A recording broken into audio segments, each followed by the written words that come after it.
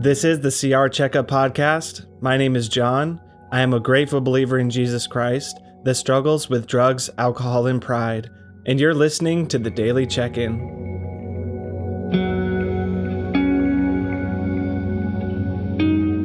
This week on the Daily Check-In, we're talking about isolation and what it means to be isolated, but not alone.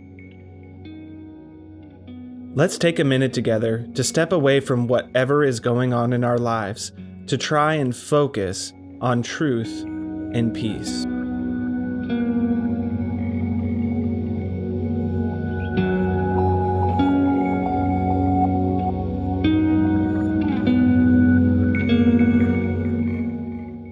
In the Gospel of Matthew, Jesus taught about how to deal with conflict, and he ends his thought with this in chapter 18, verse 20.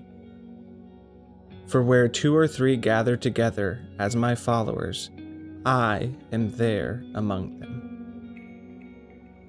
The first time I stepped into a meeting, I was so broken and lost. I didn't want to go, and I was confused as to why I should. My dad and my brother told me that they would go with me if I agreed to going, so I went. It was in the small back building of a little old church, and it didn't really have the vibe I was after, but we found some seats and sat down anyways. I can't remember anything I heard there, and I can't even remember where exactly that meeting is located, but I do remember how I felt. When it came time for me to share, I wept like a baby. I wasn't exactly sure why I was crying, but I shared with the group about my insanity and the feelings of hopelessness, and then I swore off ever using again there in my first meeting. But I went back out after that. Why then the waterworks?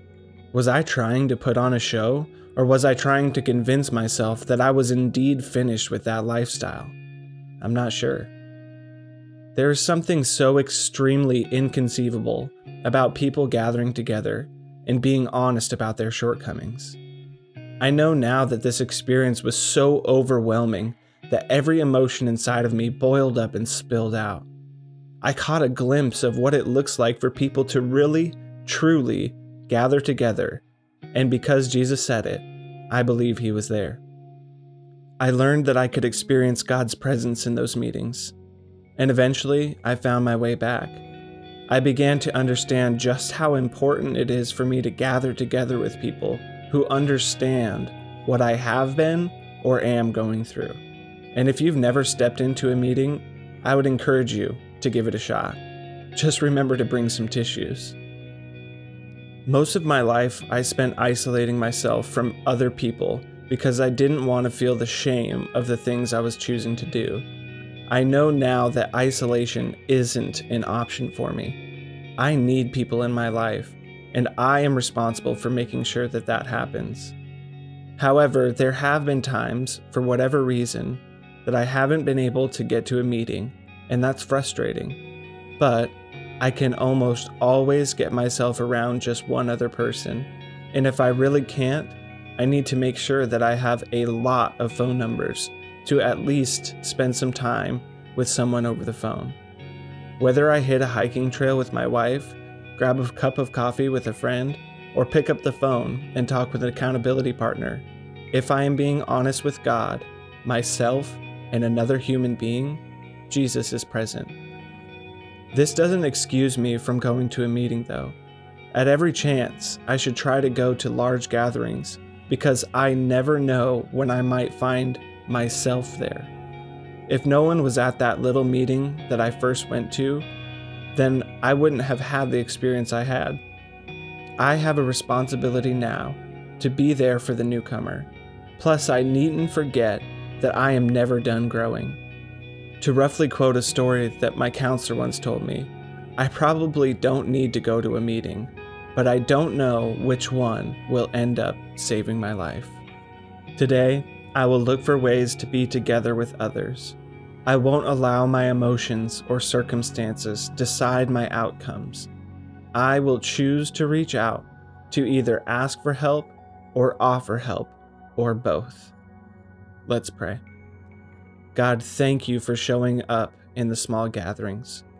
Thank you for creating groups all over the country that represent your church. Thank you for giving me an understanding that I am not alone and that there are many people who are just like me that actually want to share my burdens. I ask that you would give me the strength and the courage to ask for help, and the confidence to know that you have equipped me to be of service as well. In Jesus' name, amen.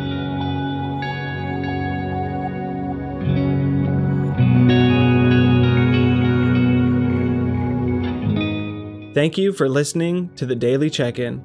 I hope that you take what we talk about here and have conversations with others. The things that we talk about on here are meant to start conversations, not end them. So I pray that you would talk with someone about what you heard here today, and that you would look for ways to be a light in your own community. If you are struggling to find community and people to talk with, then please send an email to recovery@palmvalley.org, and I will personally get you connected with a volunteer from Celebrate Recovery. Nothing changes the fact that we need each other, and even if that means that we have to find new and creative ways to do so. You can also send me encouraging messages, comments, or concerns to that same email, recovery@palmvalley.org. And if you're enjoying this podcast, then please share it with someone else. I love you all, and I hope to see you soon.